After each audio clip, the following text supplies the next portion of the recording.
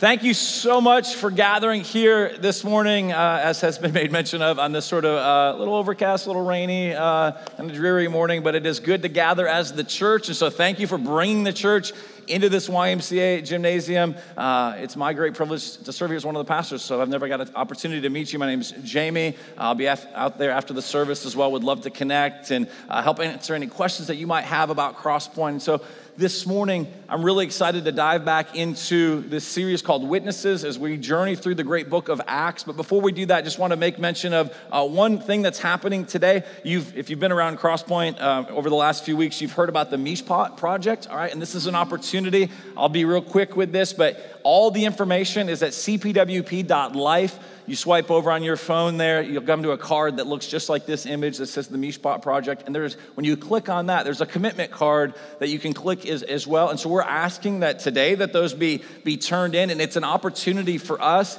to raise some funds to go out to bless Orlando Children's Church as well as Samaritan Village, which is a great ministry that helps women who've been rescued out of human trafficking and where they can have a residence in this particular home to just experience redemption, restoration from all the ways that they've been sinned against. And so we are looking to raise funds to help those ministries. And the beautiful, amazing thing in this is there's an outside donor that's doing a 3-to-1 match. And so we're looking to raise $12,500 as a church community. And that every dollar of that would get matched 3-to-1, so it'll result in $50,000 going out to these two organizations. And so today is the day for that commitment card. And let me encourage you in this. I know a number of you, I've gotten word that have gone online and have given.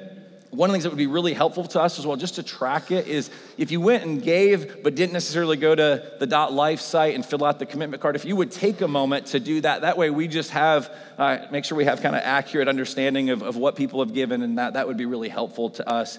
And if you got any questions, see me after the service. But the Mishpat Project, the Mishpat is this Hebrew word for justice. And how do we bring this justice, this right ordering, in the places of brokenness and of hurt and of need? And we can't fix it all, and we're not here to solve everything, but we get to partner with Jesus. We get to join in his work. And so this is a really practical, beautiful way to be the church together. And so thank you. I know a number of you have already participated, and today is the Commitment Sunday for that. So as I said, we are in the book of Acts, and the idea with this series is we get to witness all the ways that Jesus has been building his church. It's been going on for a couple thousand years now. He has been faithful to his promise that he would build his church, and the way he does that is he works in and through us. And so on the one hand, we get to just sort of sit back. There's a passive aspect of it, just looking and witnessing all that God has been doing, all right? And things that we don't even get to see firsthand because he's doing things all around the world in all times and all places.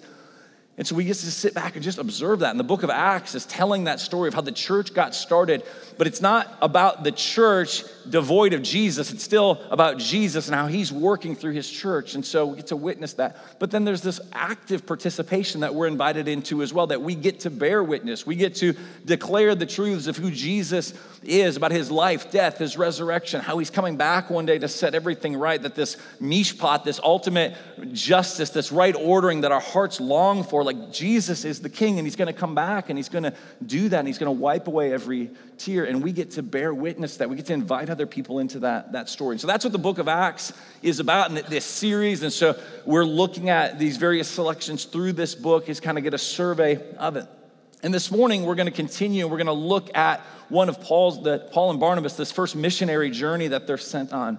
As we do that, it got me thinking though about the need, about how do you actually go about reaching people that are increasingly disinterested in the gospel, all right, that maybe they don't have any sort of biblical kind of just basic literacy. They don't have any basic understanding of who Jesus is. They didn't necessarily grow up maybe with some of the stories of the Bible. They may not have heard bits and pieces. Like, what does it look like to reach people in that way? Maybe a way to think about this is like, how do we actually reach those that are unreached? And as I reflected on this, one of the things that popped into my mind this past week was, this goes back maybe 3 or 4 years ago. There was a family that showed up here on a Sunday morning and got talking with them. They were new to the area, that they'd moved to Winter Park, and they were looking to get plugged in. And Thursday night happened to be a night that could work for them for also getting into a community group. And my wife and I lead a group on a Thursday night, so we invited them over. And so they showed up for that first night at our home, and we're opening up the Bible. And obviously, somebody was new to the group. We wanted to get to know them a bit and asked them to share a bit of their story. And so they began to share with us why they had moved here.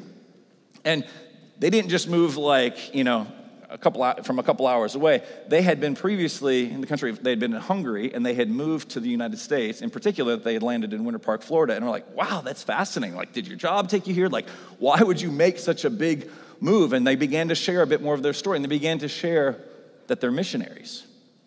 And they had heard of the great need in our land for the gospel of Jesus Christ. And so they had uprooted their family from Hungary, and they had traveled across and landed in Winter Park, Florida, to help bear witness to the reality of Jesus. And I just sat there a bit in our group, like in our living room, just being stunned a little bit, because typically the narrative is we send people to go to other parts of the world, all right? We tend to think there are these nations and these places that need to be reached with the gospel, and that is true. But one of the things that had occurred to them, and it was helpful for me to even realize that this is our context, is that we are very much living in a post-Christian context, increasingly a post-Christian context. And that means that there are people that you and I interact with, and there are neighbors and maybe family members and coworkers, right? People that we're in relationship with, friends of ours, that don't have any sort of basic understanding of even what the Bible is teaching. About who Jesus actually is and what does it look like to be a faithful, fruitful witness in that sort of cultural context. And the text we're going to be in this morning, I think, gives us great insight into how we can be a church in a world that is increasingly, maybe even just disinterested in Christianity or has a lot of misconceptions about Christianity, all right? How do we actually enter in and bring the love and the hope of Jesus? So how does this happen? And so we're going to be in Acts chapter 14 this morning, verses 8 to 23. So I want to encourage you as we make our way through this verse by verse to follow along. So if you brought a Bible, turn there, app on your phone. If you didn't bring a Bible, there's some paperbacks on the table there, and you can turn to page 1022. You can also make use of taking out your phone and going to cpwp.life. The second card as you swipe over says message notes. Anything that is on the screen this morning will be listed there, including the text that we'll be in. And so I want to go ahead and read this, Acts 14, 8 to 23. And to set this up, we looked at last week out of Acts 11 that there's a church in Antioch. And it's out of that particular church that Paul and initially Barnabas get sent out as missionaries. Like my friends from Hungary that had moved here to see the gospel of Jesus Christ go forward, all right, to reach out into various communities, this is the beginning of the church spreading out. And what we read about here in Acts 14 is one of these initial journeys that these men go on and how they go to these various towns. But what we're going to see in the text this morning is the typical pattern of Paul as he arrives in a new place, the Apostle Paul, and he finds the local synagogue, he finds the Jewish people, and he starts there, all right? But what we're going to see in this town here in Lystra is that there is no mention of a synagogue. Apparently there is no Jewish remnant there, that there is no synagogue, that there's none of those things that would have been a starting point for Paul. And so he has to engage in a different way. And I think it's a beautiful snapshot, a helpful snapshot of, okay, what does it look like for us in the current cultural context that we find ourselves in? And so Acts chapter 14, beginning in verse 8. Now, as I read this, would you go ahead and stand as we read God's word this morning? It says this: Now at Lystra there was a man sitting who could not use his feet. He was crippled from birth and had never walked. And he listened to Paul speaking, and Paul, looking intently at him and seeing that he had faith to be made well, said in a loud voice, "Stand upright on your feet." And he sprang up and he began walking. And when the crowd saw what Paul had done, they lifted up their voices, saying in Lycaonian, "The gods have come down to us in the likeness of men."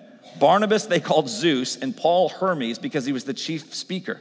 And the priest of Zeus, whose temple was at the entrance to the city, brought oxen and garlands to the gates and wanted to offer sacrifice with the crowds. But when the apostles Barnabas and Paul heard of it, they tore their garments. They rushed out into the crowd, crying, "Men, why are you doing these things? We also are men of like nature with you, and we bring you good news, that you should turn from these vain things to a living God, who made the heaven and the earth and the sea and all that is in them. In past generations, he allowed all the nations to walk in their own ways, yet he did not leave himself without witness, for he did good by giving you rains from heaven and fruitful seasons, satisfying your hearts with food and gladness, even with these words, though they scarcely restrained the people from offering sacrifice to them." Verse 19, But Jews came from Antioch and Iconium, and having persuaded the crowds, they stoned Paul, and they dragged him out of the city, supposing that he was dead. But when the disciples gathered about him, he rose up, and he entered the city. And on the next day, he went on with Barnabas to Derbe. And when they had preached the gospel to that city and had made many disciples, they returned to Lystra and to Iconium and to Antioch, strengthening the souls of the disciples, encouraging them to continue in the faith, and saying that through many tribulations we must enter the kingdom of God. And when they had appointed elders for them in every church, with prayer and fasting, they committed them to the Lord in whom they had believed. This is the word of the Lord. You may be seated. And so, as we get into this, I want to highlight what I think are three things initially in this text, all right, that we can observe that showcase for us, okay, what does it look like to go into a place where there would have been no Old Testament understanding, there's sort of no foundation of which to build upon, that Paul doesn't have a synagogue to go in and start getting into, some dialogue and conversations. He doesn't have an opportunity to say, hey, your Old Testament teaching, the Messiah you're longing for has come in Jesus. He's got to start in a different way. And so let's look at this. In verses 8 to 10, we read about this man who'd been crippled, all right? He has no ability to walk, and Paul begins to observe that the Lord is doing something in this man's life. As Paul was speaking, as he was talking about, as we'll learn, he's talking about who Jesus is. He's not shying away from that. He begins to notice that God is at work in this person, all right? That there's this faith that's beginning to bubble up in this man. And so Paul looks at him and says, rise up, stand up, and the man is able to. And he's just, you imagine the exaltation, the rejoicing. Now, in our study of the book of Acts, one of the things that is really interesting is you have to remember that Luke is writing this. And if we went back to the very opening verses of the book of Acts, all right, Luke tells us that he has a friend named Theophilus, that he wanted to write this account of the life of Jesus and then how the church began in and through Jesus through his Spirit. And so you have the Gospel of Luke, and then you have this book of Acts. Now, Theophilus is this one who had been receiving this, and I have to imagine when he heard this story, as it's being retold by Luke, all right, and maybe you remember this from back in the fall when we went through the early chapters of the book of Acts, I believe there probably were some lights on his dashboard that were going off, where he's like, I feel like I've heard this story before, though some of the details were different. And if you were to go back to Acts chapter 3, you would find that there's a man who's been crippled from birth. And he's just outside of the temple, the Jewish temple in Jerusalem, and he has to beg for help. He has to call out to people to get some sort of provision just so he can make it through his day, his week, so that he can actually survive. And Peter tells the man to rise up, and the man rises up, and then it tells us the language is like a leaping deer. He begins to go into the temple, this place where he would have been prohibited to go into. He had no means of getting there, and now he is walking, all right? And so if we jump here to Acts 14, it's really fascinating. We see early on in Jerusalem with a Jewish man outside of the Jewish temple. But what I read about here is now we're in a very pagan land. And there's a temple dedicated to Zeus. And there's a non-Jewish man who's outside of this particular temple, and yet the same healing takes place. What is it showcasing? God's intentions from the beginning have always been for the spreading of the gospel, to bring this healing. And so the first thing that we see is if we are going to see the church advance increasingly, even in cultures and contexts that don't have any sort of even baseline understanding of who Jesus is and some of the things we talk about as the church, it started with showcasing mercy. That there was an intentionality there, all right, where it says Paul looking intently at him. Now, I don't think for a moment that means that you necessarily are going to have the ability to go out and bring that sort of immediate healing to people, all right? I believe that can happen, all right? But I don't know if that's necessarily going to be the norm. So does that mean, okay, that this doesn't apply to us? But I don't think that's the case. I think what is being spoken of here and what we're being reminded of is if we seek to engage in the world, the context where God has placed us. When we get to Acts 17, we'll be reminded that God has determined the very time and places in which we live, the neighborhood you live in, the job you work, the school you go to. None of that's by accident. And God has placed us in these spots to actually see people, to see their need. And maybe it isn't a physical ailment that somebody suffers from, but what if it's just the loneliness that is so pervasive in our culture? What if it's the psychological distress and the anxiety that people carry? What if it is people that are suffering from something physical and they're just tired and drained because it's so hard to actually endure this world or to help care for somebody that is suffering? Do we have eyes to actually see the need, and are we stepping into those spaces? We live in a world that is increasingly like there's this kind of attention deficit, so to speak. Like there's this, everything is vying for our attention, this attention economy, and everything is trying to get your attention and my attention. And the calling of the scriptures is to pay attention to the people that we see right in front of us, to get to know their stories, to get to know what ails them, to get to know the things that weigh heavy on their heart and their mind, and to begin to show mercy. What if we as the church started there? It's why we're passionate about it. It's why I'm so excited about the Mishpat Project. It's one of the ways, again, that we can go out into the community to show mercy. Now, ultimately, what we hope for is the same thing that Paul hoped for. For this man, it wasn't just to be physically healed, as amazing as that was, but he wants him to ultimately have this total restoration, this total healing, which includes him getting connected to his maker. And so that's where Paul's going to take this story as we see. But are you seeing people? So the first thing I put before you is the church, we are called to show mercy. Now, there's an interesting turn in the story, though, isn't there? Look with me at verses 11 to 18 again. So if there's this initial call to show mercy, I think the second thing we see, though, is we've got to make sure that we are at work actively redirecting what is misguided worship. I mean, you remember the response? I mean, look with me again at verses 11 to 18. All right, this man gets healed, all right? And when the crowd saw what Paul had done, they lifted up their voices in Lycaonian. It was the language of that particular region. The gods have come down to us in the likeness of men. And so Barnabas they called Zeus, and Paul Hermes, because he was the chief speaker. And that tells the priest of Zeus, whose temple was at the entrance of the city. He brought oxen and garlands to the gates, and he wanted to offer sacrifice with the crowds. So this just got really intense very quickly. Here's this healing that takes place, right? And suddenly the crowd is in an uproar, and they're actually going as far as they want to worship. They're beginning to worship Paul and Barnabas. And because they're speaking a different language, I think at first, Paul and Barnabas, they don't know this language, I'm assuming. They are like, what in the world is this crowd doing? What are they chanting? Why are they running around in such a frenzy? And then they start to see some of the elements of worship and realize, like they're worshiping us. Now, one of the things that would be helpful to know, and then we'll talk more about this, is what is happening with this reference to Zeus and to Hermes? Like, is this just such a random thing? But one of the things we have to know, historically, there was something going on that would give a bit more of a cultural context to this. The people are still misguided, misdirected in their worship, and we're going to see that, and Paul's going to confront that, and he's going to point them to the reality of Jesus, of the one true God. But in that time, in that place, there was a backstory. And this is, again, part of like seeing people. I don't think they didn't respond just out of the blue, like, hey, I think we should try and worship these guys. There was a legend, there was a story that had been written during that time and that place to tell an ancient tale, an ancient story that years and years and years ago, that Zeus and Hermes themselves had taken on the form of men. And they had come to their particular region.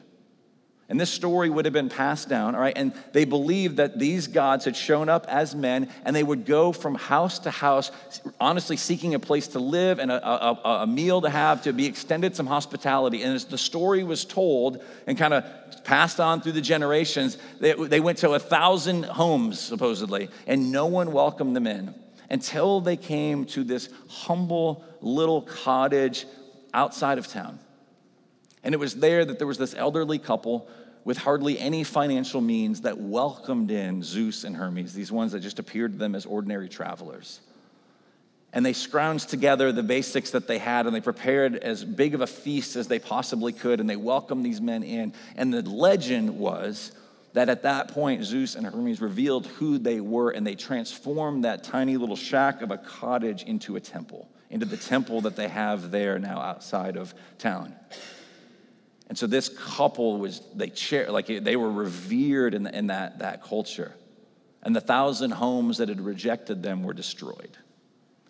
So now, if that's the backstory that's running in your mind, and you have these two guys that show up and suddenly start performing miracles, you can imagine for a moment they're like, dude, I don't want my house destroyed. Like, let's welcome them in. Let's go like over the top, all right? Let's not just prepare a meal for them, like let's worship them, let's sacrifice to them. So all of these things would have been happening culturally. And yet in this, as crazy as that is, all right, there is a response that we need to see here. And as frenzied as that scene must have been and some disconnect for us, we're like, I can't imagine doing that. I hope what we'll see in these verses is that this plays out in more ways than we might care to admit at times. And so the first thing, all right, in this redirecting the misguided worship, I've got 3 things for us. So we got 3 overall, and I've got 3 in here. So it's gonna be like Inception in a moment, right? We're like in these various layers, all right? But the first thing that you see is that Paul and Barnabas, it says that they cry out and they tear their garments. Why? Because for them to be worshiped as gods, it's blasphemous. It grieves them. They have to make this demonstration to showcase, no, this is wrong. What you are worshiping, it's not. You shouldn't be worshiping us. Like, we've brought healing and restoration through the name of Jesus. We're his servants. Paul even says, guys, we're men like you. We are broken. We are fallen. We are sinful. We're in need of God's grace. Do not revere us, but revere Jesus. So the first thing, and I have to ask us for us to think through, if you're here this morning as a Christian, are we grieved? Are we actually crying out? Do we see the misdirected, the misguided worship, and does it break our hearts? And we might think for a moment again, that's crazy, that's a couple thousand years ago, that's so different than our context. I can't imagine a crowd of people gathering together, making a huge, big deal about something that we would be like, that's rather strange. Except there was a game this past Sunday. Do you remember the game? All right, there's this little thing in the American culture that's called the Super Bowl, all right? Now, you might think that I'm knocking sports as I talk about this. That is not it, all right? But the game is centered around this particular trophy, all right? The Lombardi trophy that somebody might win. And those of you that know me are like, yeah, that's something the Detroit Lions will never see. You're just a bitter fan. And that could be possibly true, okay? But what struck me, because we can tend to think, oh my goodness, I can't believe that this took place. Now, what was fascinating as we watched this, and this, the game concluded. I actually was cheering for the Patriots, so I'm not a hater, all right? Some of you might hate me because of that response, but anyway, all right? So the game got over, and it was time for the presentation of this trophy. And I don't know if you stayed up to watch that. Some of you are probably like, turned your TV off in disgust because you don't like to see that team win anymore, but a few of you I know were very excited, all right? Now, as they panned out, they began to show the crowd. And I don't know how much you can see this, but there, kind of in the middle, is this gentleman. They got former NFL stars and players, and they would give them the trophy. And the crowd began to gather on either side of them. And step by step by step, a slow, methodical march holding this particular trophy. And the people cheered and they gathered, and grown men did things like this. They would lean in just to touch it, and then they would kiss it. The germaphobe part of me is like, are you kidding me? But that's a whole other side of the story, right?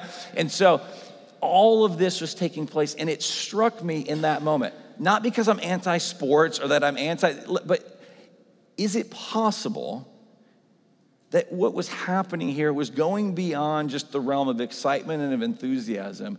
It felt a bit like a worship gathering. That this processional, as it made its way up, and then the trophy was carried up these steps, almost like to an altar. And there it was showcased in all its glory. It made me wonder, how different are we than a couple thousand years ago? That there are things that grip our hearts. There are things that we give devotion to. And we'll talk about this because maybe you're like, well, I'm not into football, so I'm off the hook. I don't worship Paul and Barnabas, and I don't get really into the NFL, so I'm in the clear. That's not true. The reality is all of us have things that drive us, that compel us, and our hearts should be grieved as followers of Jesus for the idols, the idolatry that exists in our own hearts and that is out in the world. And not from a posture of judgment, but of like, oh my goodness, the Lord Jesus has so much more for us. In fact, Psalm 115 says this, describing this idolatry. It says, their idols are silver and gold, the work of human hands. They have mouths but do not speak. And so you can picture something being fashioned as like this statue or this idol, and though it might look different in our context, We still create idols. Our heart is an idol factory is the reality of the situation. It says they have mouths but do not speak, eyes but do not see. They have ears but do not hear, noses but do not smell. They have hands but do not feel, feet but they do not walk, and they do not make a sound in their throat. And then this word is given by God's grace as this very difficult word, but something that we have to hear. And it says, those who make them become like them, and so do all who trust in them. There is something functionally that our heart is always looking to trust in to build an identity. The people in Lystra had misguided, misdirected worship. But the man who stands up here on the stage this morning has misguided, misdirected worship. You, as you sit there this morning, misguided, misdirected worship. There's something that grabs a hold of our attention. We think, I've got to have this. And now you think about that trophy being brought up, and it's going to be put in a case, and it's going to be celebrated. But at the end of the day, it is lifeless. And when we worship something other than the living God, we become like that thing which is lifeless. There is no life flowing through us. It may look good. It might look impressive for a time. You might be able to have people ooh and ah over and like, oh, that's so amazing. Look at what you've done and the things that you've accomplished. But ultimately, if that's what we're building our life on, it will crumble. It will disintegrate. It will tarnish. And that's just the reality of the situation. So Paul, he cries, he's grieved, but then he also says, all right, you should turn from these vain things. As he begins to confront, not only is he grieved by it, it's one thing to sit back, but it's also, he begins to enter in, and he sees the response that they're having, and he loves the people enough, he's grieved enough in heart to be able to say, I need to talk to you about this. The language here is language of idolatry. You should turn from these vain things. And I told you at the beginning that this wasn't a Jewish audience. There was no synagogue. And so he doesn't even start out with, hey, well, you know what the Old Testament, you know the law, and you've broken the law. What is Paul seeking to do? The language that we see, and he's talking about sin, but he's coming at it from a different angle. Paul's not shy about this. Paul has no problem telling people, all right, about their sin problem. So don't hear that in this. But his initial plan is he observes these people. It's like, well, they don't know the Old Testament. They don't have the Bible. They don't know the law. They wouldn't have had a familiarity with these things. He begins to say, you should turn from these vain things. He's saying there are things that are empty. There are things that are meaningless. There are things that are going to disintegrate and they're going to go away. And you need to turn away from that. Because he says if you end up worshiping something other than the living God, that idolatry, it will actually enslave you. It'll trap you. It's as if Paul is using this imagery and he's coming to a group of people and he wants them to consider this question. And it's not just a question for people back then. It's a question I've got to wrestle through. You've got to wrestle through. Because even as we talk about seeking to be a church that's faithful and having an impact in the culture, we can only go as far as we're continuing to wrestle through this ourselves. This is not us going out there as the great hope of the community, all right, that we don't wrestle with these things anymore. No, we're wrestling with these and also pointing people to the hope that we found. Do you feel enslaved? Do you feel stuck? What is it that has a grip on your heart so much so that it terrifies you about the thought of losing that? What good thing in your life has become an ultimate thing? Do you feel enslaved? Do you feel trapped? Do you feel stuck? This is the angle which Paul goes at it. It's like there's these vain things, and they're to be repented of, and you need to turn. He's going to talk in a moment to the living God, but do you feel enslaved? What is that thing? Perhaps it's a relationship. Perhaps it's how well your kids perform. I've got to make sure that they do well in this or this. All right, maybe it's in how well you do in your career or the amount of money you accumulate or the experiences that you seek to have. Hey, you wanting to do well at your job or thrive in relationship and in friendship and community, to do well in school, to want your kids to thrive and flourish, none of those are bad things, right? Like the message here today is not run out and just be, hey, be terrible at work, be terrible in school, be terrible parent, be a terrible husband or wife or friend. Like that's not the message. But is it possible that any of those good things that the Lord, and you can just start thinking through, take an inventory of your life. What are the things that drive us? And so there's a few truths here. I remember running across this. I think these, listen, when all else fails, I'll just say it's from Tim Keller. I don't actually even remember if it is, but these are not original to me, but in my notes going back through some things, I came across these truths that I want to share. And here's the reality of everybody's situation. That the truth, number one, is this, and this is what needs to be confronted, is that you and I, we have to live for something.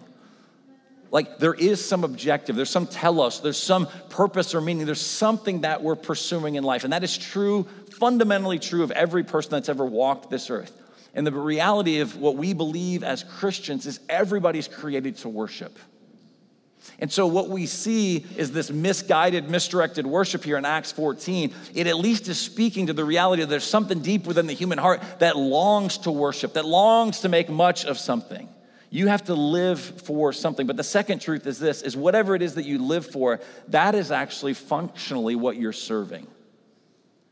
So whatever that thing is, that objective, that main goal, that thing that you're pursuing, all right, that is the thing that you're serving. That is the thing that you're worshiping. That is the thing that is getting a hold of your affections and my affections. And the third truth then is that whatever you are living for, it will control your life and enslave you, whether it's a bad thing or a good thing. It's possible to be very, very religious and be very, very lost. Jesus continually confronts that. People that were seemingly doing the right religious things, and yet they didn't really care for God. They didn't really want God. They wanted God's things. They wanted the blessing. Go and read Luke 15. You see the parable, or the story of the prodigal son or the prodigal sons, and you have the older brother that seemingly kept all the rules, right? But at the end, you're wondering, is he going to come into the party? He was controlled by his religious perfectionism, thinking that he had earned something.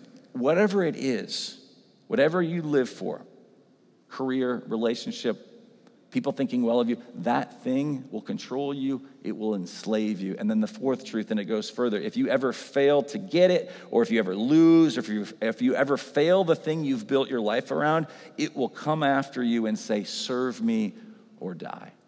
That thing, whatever you and I have elevated, will ultimately turn on us. It's the great tactic of the enemy to think, if I just have more of what I already have, like then I'll truly be happy. And eventually, as Psalm 115 reminds us, we become like the things that we worship. We become lifeless. These things will actually turn on us.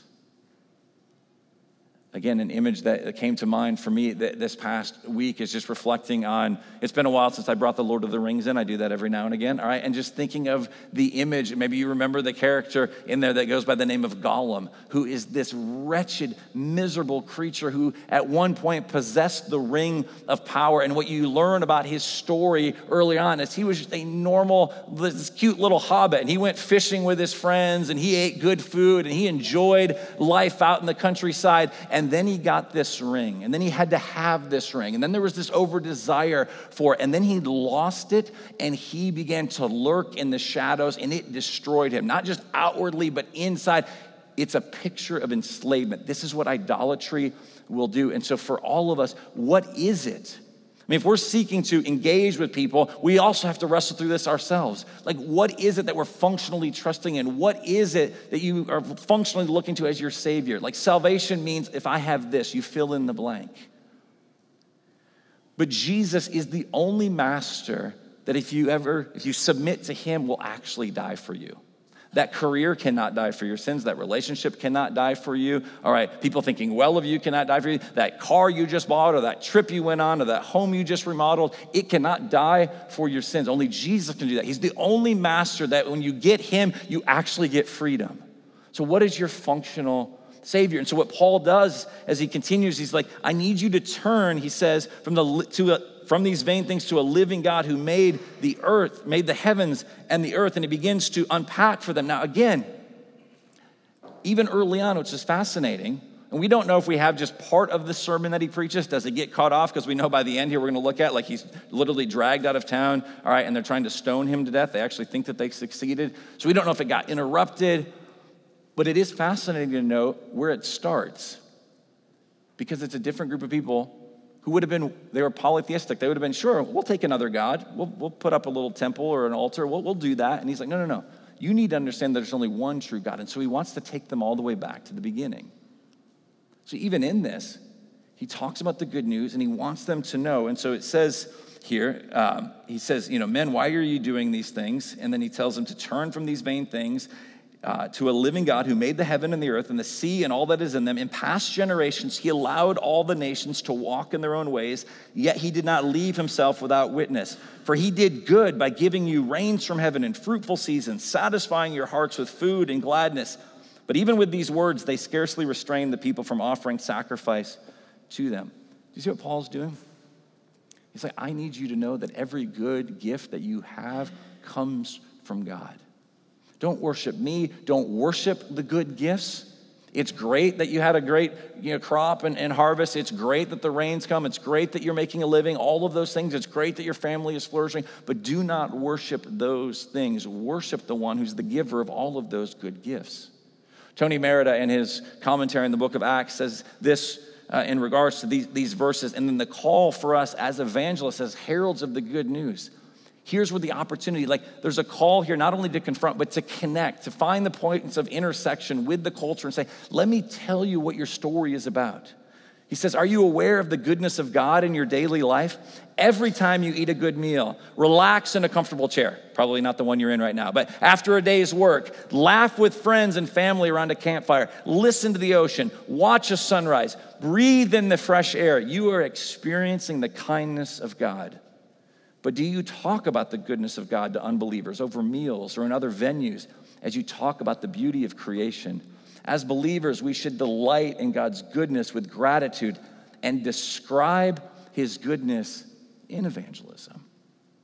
It's a great opportunity. All of these good things, instead of worshiping those things, use those as opportunities to connect the story of the gospel, of this God that we worship, to the story of people's lives. And Paul says he did not leave himself without witness, referring to God. God has been bearing witness even through the creation.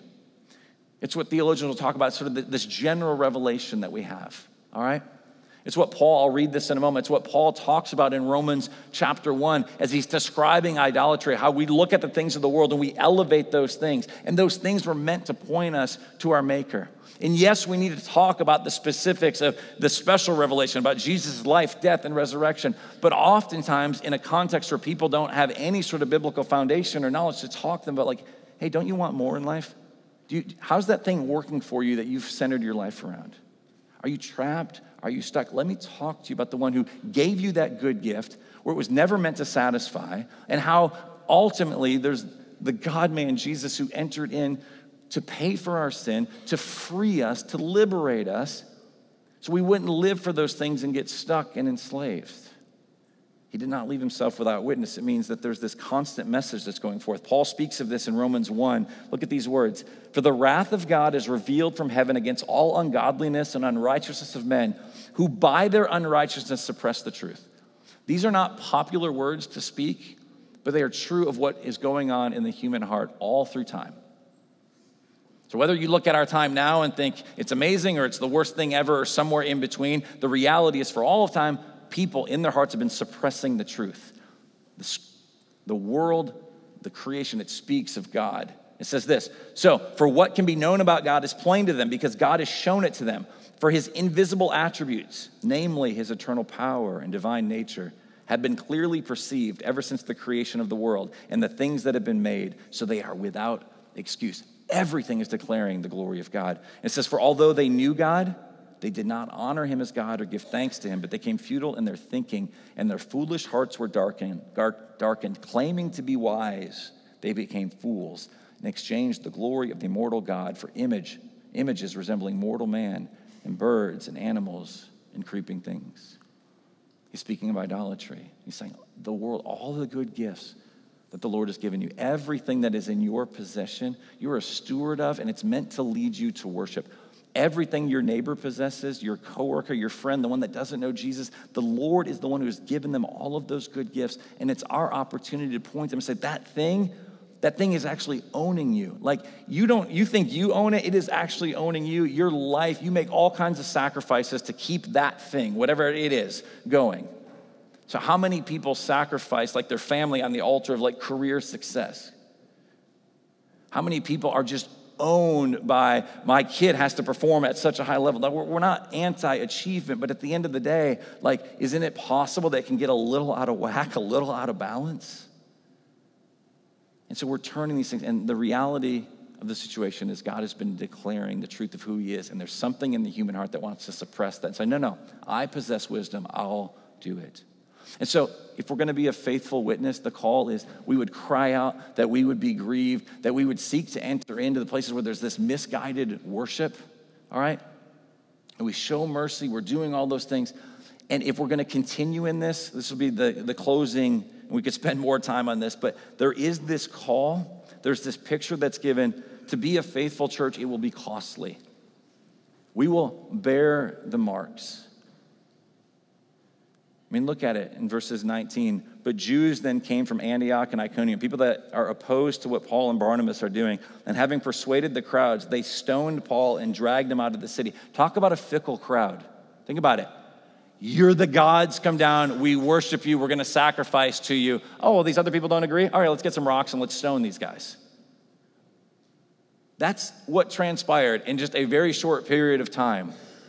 And so they're dragged out of the city, all right, and supposing that he was dead. But when the disciples gathered about him, and this just blows my mind, that's Paul, rose up and entered the city.